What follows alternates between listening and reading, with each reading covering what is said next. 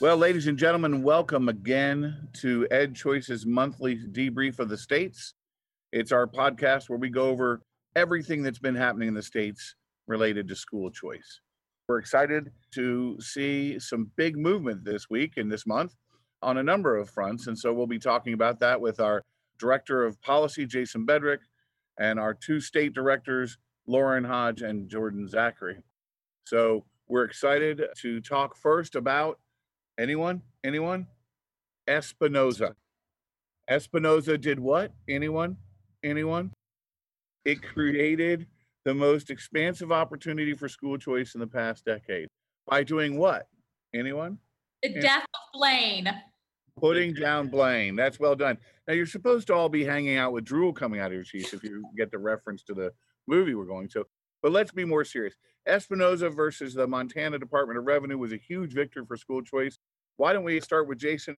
Jason, what do you think that means? And what is it? Well, as I said, actually, in one of our other podcasts in which I interviewed David Hodges from the Institute for Justice, IJ, as we call them, it's the group that won the case. They actually brought our good friend Dick Comer out of retirement to argue the case before the U.S. Supreme Court. And I mentioned to David that for a long time, I had a hand-drawn map that sat next to my desk, which showed me which states had school choice challenges, which states school choice was constitutional in, which states state Supreme Courts ruled that it wasn't. That map I was able to tear down because Espinoza has completely redrawn the legal landscape. Essentially, Blaine is no longer an obstacle to school choice in pretty much every single state in the nation. There are now only two states where constitutionally you cannot have a publicly funded school choice program or even a tax credit funded program. And those two states, unfortunately, are Michigan and Massachusetts. But everywhere else, you can have at least something. There are a few states, four, in fact, Hawaii, Alaska, Arizona, and Kentucky, where a traditional voucher program would not be allowed, but either a tax credit scholarship and or an education savings account would be constitutionally permissible. So at least 48 out of 50 states can constitutionally have a publicly funded school choice program, which is a great thing. It's a big deal. So let's make sure we go over the basic facts for everyone, and then we'll get to the other states. So the reason Espinoza is important, it started in 2015 when the Montana legislature passed a program that provided tax breaks to Montanans if they contributed to a charitable organization that provides scholarship for children. EdChoice was probably one of the only national groups there trying to help them with that and lead the way with them. We've been there for over a decade. It allowed those families to use the scholarships at any private school in Montana, religious or non-religious. But the Department of Revenue, in its incredible wisdom, decided to interpret the state constitution to forbid the participation of religious schools. IJ followed a suit. We did a bunch of amicus brief help and filed our own amicus brief. And wham, bam, thank you. It's all over thanks to the U.S. Supreme Court. So basically, Montana's Supreme Court has been overruled. We've seen a lot of movement. Lauren, in your states, and Jordan, in your states, what is the feeling going on with your partners that you're hearing? Are they feeling excited? Are they looking forward to it? What's going on? So I do think in the Southeast, as I predominantly work, we have a lot of increased enthusiasm and just really a shot in the arm of positivity for, a very difficult time. States that have been, constantly trying to work towards educational opportunity for all students really are empowered at this point to do so. Now, it wouldn't be me. And if anyone knows me, they know that I will be the first one to say your design must be correct. So Espinoza does not just say you can have, any free-flowing program. It still needs to abide by the constitutional realms of the state and the federal constitution. And that's where EdChoice, that's where Institute for Justice really work closely with our local partners to make sure that our bill design is in fact constitutional. But for those states that perhaps were reticent to pursue something because the threat of litigation was too costly or too big of a burden to bear, we really have an opportunity now to make strides moving forward. And I think there's a lot of enthusiasm and hope on the ground, especially during the COVID pandemic, that we are entitled and enabled to pursue this as an avenue if this is indeed what the people want. Jordan, talk to us about how places like Missouri have been excited about it and where you're working. Yeah, exactly. So, Robert, you hit on it right there. Missouri, people are very optimistic in Missouri. Missouri was one of the states with one of the strongest Blaine amendments. And so going forward, this gives an opportunity in Missouri that people haven't seen or truly believed in a long time when it comes to full unencumbered school choice. So there's that optimism, but I think Lauren mentioned perfectly that everyone wants to make sure like that a bill design going forward will meet all the constitutional musters of not just the federal constitution, but also the state constitution. But with that said, people are very excited to start planning towards the next steps. And just like in any state, people also are realizing that, you know, Espinoza is the opening for opportunity, but we still now have to hit harder than ever when it comes to advocacy and when it comes to making sure that politicians know that their constituents want these types of programs. So there's optimism, but a sense of work to do as well.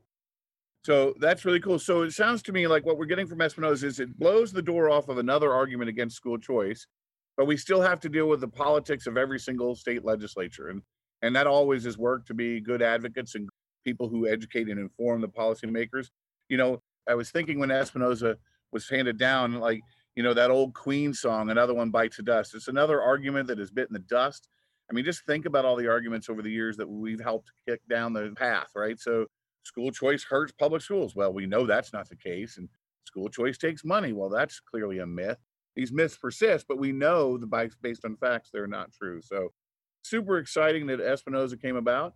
Tell us now, you know, it wasn't just Espinoza.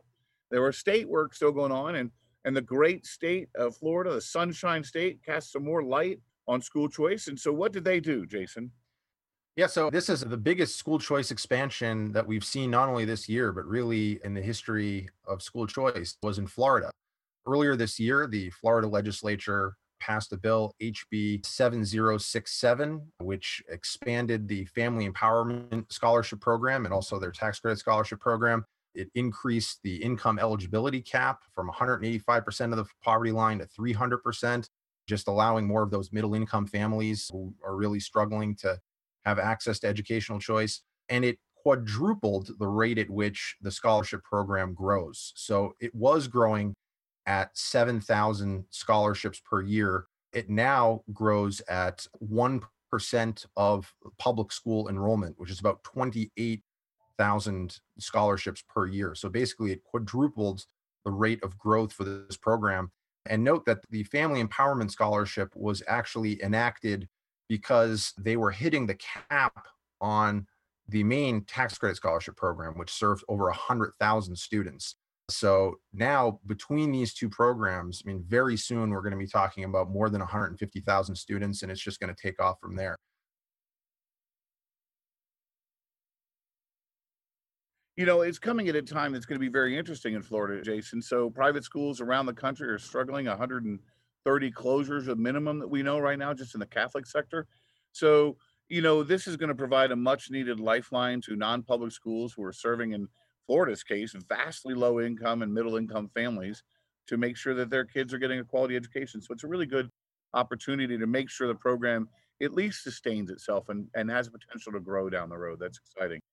But it wasn't just the only state, right? Mississippi had some action. I'm not saying it's so good, but it had some action. Lauren, what happened in Mississippi? So for those of you who have tuned in before or followed the blog related to this series, you knew that the Mississippi Education Savings Account, which is geared to help those children with special needs in Mississippi, was in trouble. It had an automatic sunset clause, which is standard in Mississippi, meaning every new program that's put into place has a sunset of a certain term of years by which the program is reevaluated and it's determined whether or not it should continue. So the sunset clause was set to run in June of this year. And so the program needed to have an extension of that in order to survive and continue to help children in Mississippi. Unfortunately, in the middle of the session this year, you also had COVID, which temporarily shut down the legislature, which came back into session and ultimately passed the program to remain in effect for 3 years. However, it did have some very detrimental effects. Most notably, the program can no longer be used for virtual options, which is increasingly maddening during a time of a global pandemic. And it cannot be used across state lines, which we knew several students, especially in the northern part of the state, had crossed over into another state to really pursue a better education option there. So the program exists not without some meaningful cuts to it. So unfortunately, in this time that's very difficult and chaotic, some families and some children are facing additional chaos. today because they have to change schools because their program's no longer allowed in that school. So for a lot of Mississippian families, they're working through it. And, we hope to see full unencumbered choice in Mississippi someday soon. This is where the long-term work of EdChoice and frankly, Step Up for Students in Florida and their work to build constituents really matters over time. And, they've been able to do it. In Mississippi, it's been much harder, it seems, to build support and build constituents. So I think, hopefully they'll look at this as a time to take a step back and say, what are we doing right? What do we need to fix? And so I think that's interesting that we got an extension, but it's clearly going to hurt some families. So that's if Jason's in Florida is the good and Mississippi is the ugly, sort of what's the semi-good, Jordan, in a place like Iowa? Yeah, Robert. So in Iowa, there was a little bit of good news that came out of the recent legislative session. So a little background is Iowa has the school tuition organization tax credit. And a couple of the areas that this program needed to improve on was its cap and some of the donation limitations it has. So after a brief break during session because of COVID, when the General Assembly reconvened, there was an omnibus bill from the Iowa Department of Revenue. And HF 2641 included language to increase the cap of the program from 15 million to 20 million by 10% a year in increments over time. So as long as the cap is being met, it will get to increase. The other benefit that came out of this piece of legislation was that there was previously a 25% cap on the amount of the total STO. So the total donations to this program, only 25% could come from C Corps. And that 25% requirement has been removed. So that's just going to go ahead and be another way that this program can be fully funded and go ahead and continue to increase and grow over time. So it was a good victory in Iowa during this session. So, that's good to hear from Iowa. So let's go this way. So we've had these victories in Florida, victories in Iowa, and setback victory, a little bit like go one step forward, two steps back in Mississippi. This huge victory in Espinoza. Let's think out to next legislative session. What do you guys think is going to happen? And how do you think private schooling is going to change? So two large questions. One, what do you think is going to happen with school choice in some of the next sessions? And then two, what do you think the changes are going to look like in private schooling? Look, I'll jump in, even though predictions these days seem to have a very short shelf life. I have no idea what next year holds in store for us. Nobody predicted 2020. What I can say is that education, when school doors open, or at least open virtually coming this fall, is going to look very differently than it did when it opened last fall. And what we're seeing from our polling and other groups that are doing polling on this is that there are more families now exploring education options that they never would have considered exploring before. Families that previously had been very happy with whatever educational option they were using for their children, now they might not be so happy because of the coronavirus, either because they're, on the one hand, concerned that their school is not doing enough to protect their children from coronavirus, or on the other hand, there are some families who think that the schools are going too far. They don't want their kids going to a school where they're basically stuck in one place all day, where there's no cafeteria, where there's no recess, where they have to be 6 feet away from all of their fellow classmates. So, you've got large groups of families that are going to be unhappy no matter which direction the schools go, which means that you're going to have families that are going to be exploring other options. I think this in particular poses a real opportunity for micro schools. We've already seen the rise of micro schools in recent years, but they're still relatively small numbers, but they've been growing rapidly.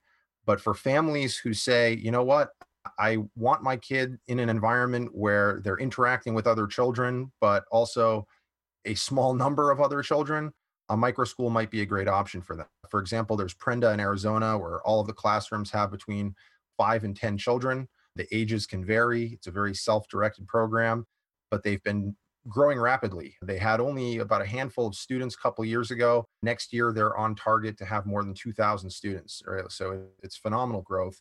And I think that more and more families are going to be availing themselves of these options. That's great. Lauren, what do you think? Well, I agree with Jason. The crystal ball at this point is very hard to read. Not that I've ever been particularly good at it, but I do think one thing that will be true for 2020 is that parents are going to understand and potentially demand options for their kids' education. They're going to want to have that control. In a time when there is exceptional uncertainty, parents are going to want to be able to do what they believe is the best for their child. And I think that will be true in 2020 and hopefully true as we move forward, because when parents are empowered, when children are empowered, the child gets to be put back at the center of the education system. And I think that's really what this time is calling us to do, is do what's in the best interest of our child, our family, our kids, our communities. So I think that you're going to see that demand really be sought, maybe not met, but definitely be sought by families across the country. That's really interesting, and I agree with that totally. In fact, I just was on the phone with a guy named Scott Barron who runs schoolgrowth.com, and this is a really unique new service they're providing. They're basically providing a service where families can go in and create their own school growth plan for their kids, their own process to get them through what they want them to go through. And so they can customize the type of education they want and then put it together in a plan online and then sort of try and find the right school that fits that model. So it's schoolgrowth.com. It's really cool. I've checked it out and it's now live. There's a lot of that going on. So look, as we start to think about wrapping up here, I think, we've had some really good movement this year, but obviously we don't know what the future holds. I think it's really important as we think about the states, and I'd be interested to hear your guys' thinking on this, is thinking about the messaging of the idea of school choice. And it really shouldn't be called school choice anymore, even though that's what we say. It really is about parental empowerment, or as our friends in Arizona say, empowered AF, right? And I think that's really important for our families to be empowered. And we should think about, how do we message this, and how do we get this message of, hey, I'm here to make sure all families get what's best for them. It doesn't matter where they go. And Milton Friedman said that all the time. It really didn't matter where they went, so long as the dollars follow them. And this is a game about giving parents freedom and giving them money. What do you guys think about that? I think, Robert, you've hit the nail on the head, and it's the central message that I think we've been saying for at least the 2 years I've been with EdChoice and kind of came into the fold into this movement. It is time to put the kid back at the center. It is time to put the family back in power. It is time for those individuals to be able to say, this is what's in my best interest, and this is what I value, and this is what I need to do for my family at this point in time. And I think that is really what this whole movement's about. It's empowering families, it's empowering children, and it's recognizing that as a child enters school at kindergarten, their needs might change somewhere along the line between then and 12th grade, right? And it's being able to create a system that grows with that child, that enables that child, because at the end of the day, when we have the best educated children, when we empower children and families to reach their fullest potential, our community wins. Man, I couldn't say it any better than that. And, one of the good things about COVID is that you get to work from different places. And as I'm sitting here listening to you make that great comment, and as we're wrapping up, I'm hearing Journey in the background saying, don't stop believing. And that's exactly what we've been like at EdChoice and what we are as a team. And I want to say thank you all for joining us on another EdChoice podcast. We will monthly debrief for the states. You can always download us on all the usual platforms. Look at us at our EdChoice Twitter account, or at EdChoice Facebook account, or our Medium account. We are on every platform. And so thanks again for joining us on EdChoice monthly debrief podcast for what's happening in the states. And we'll see you next month.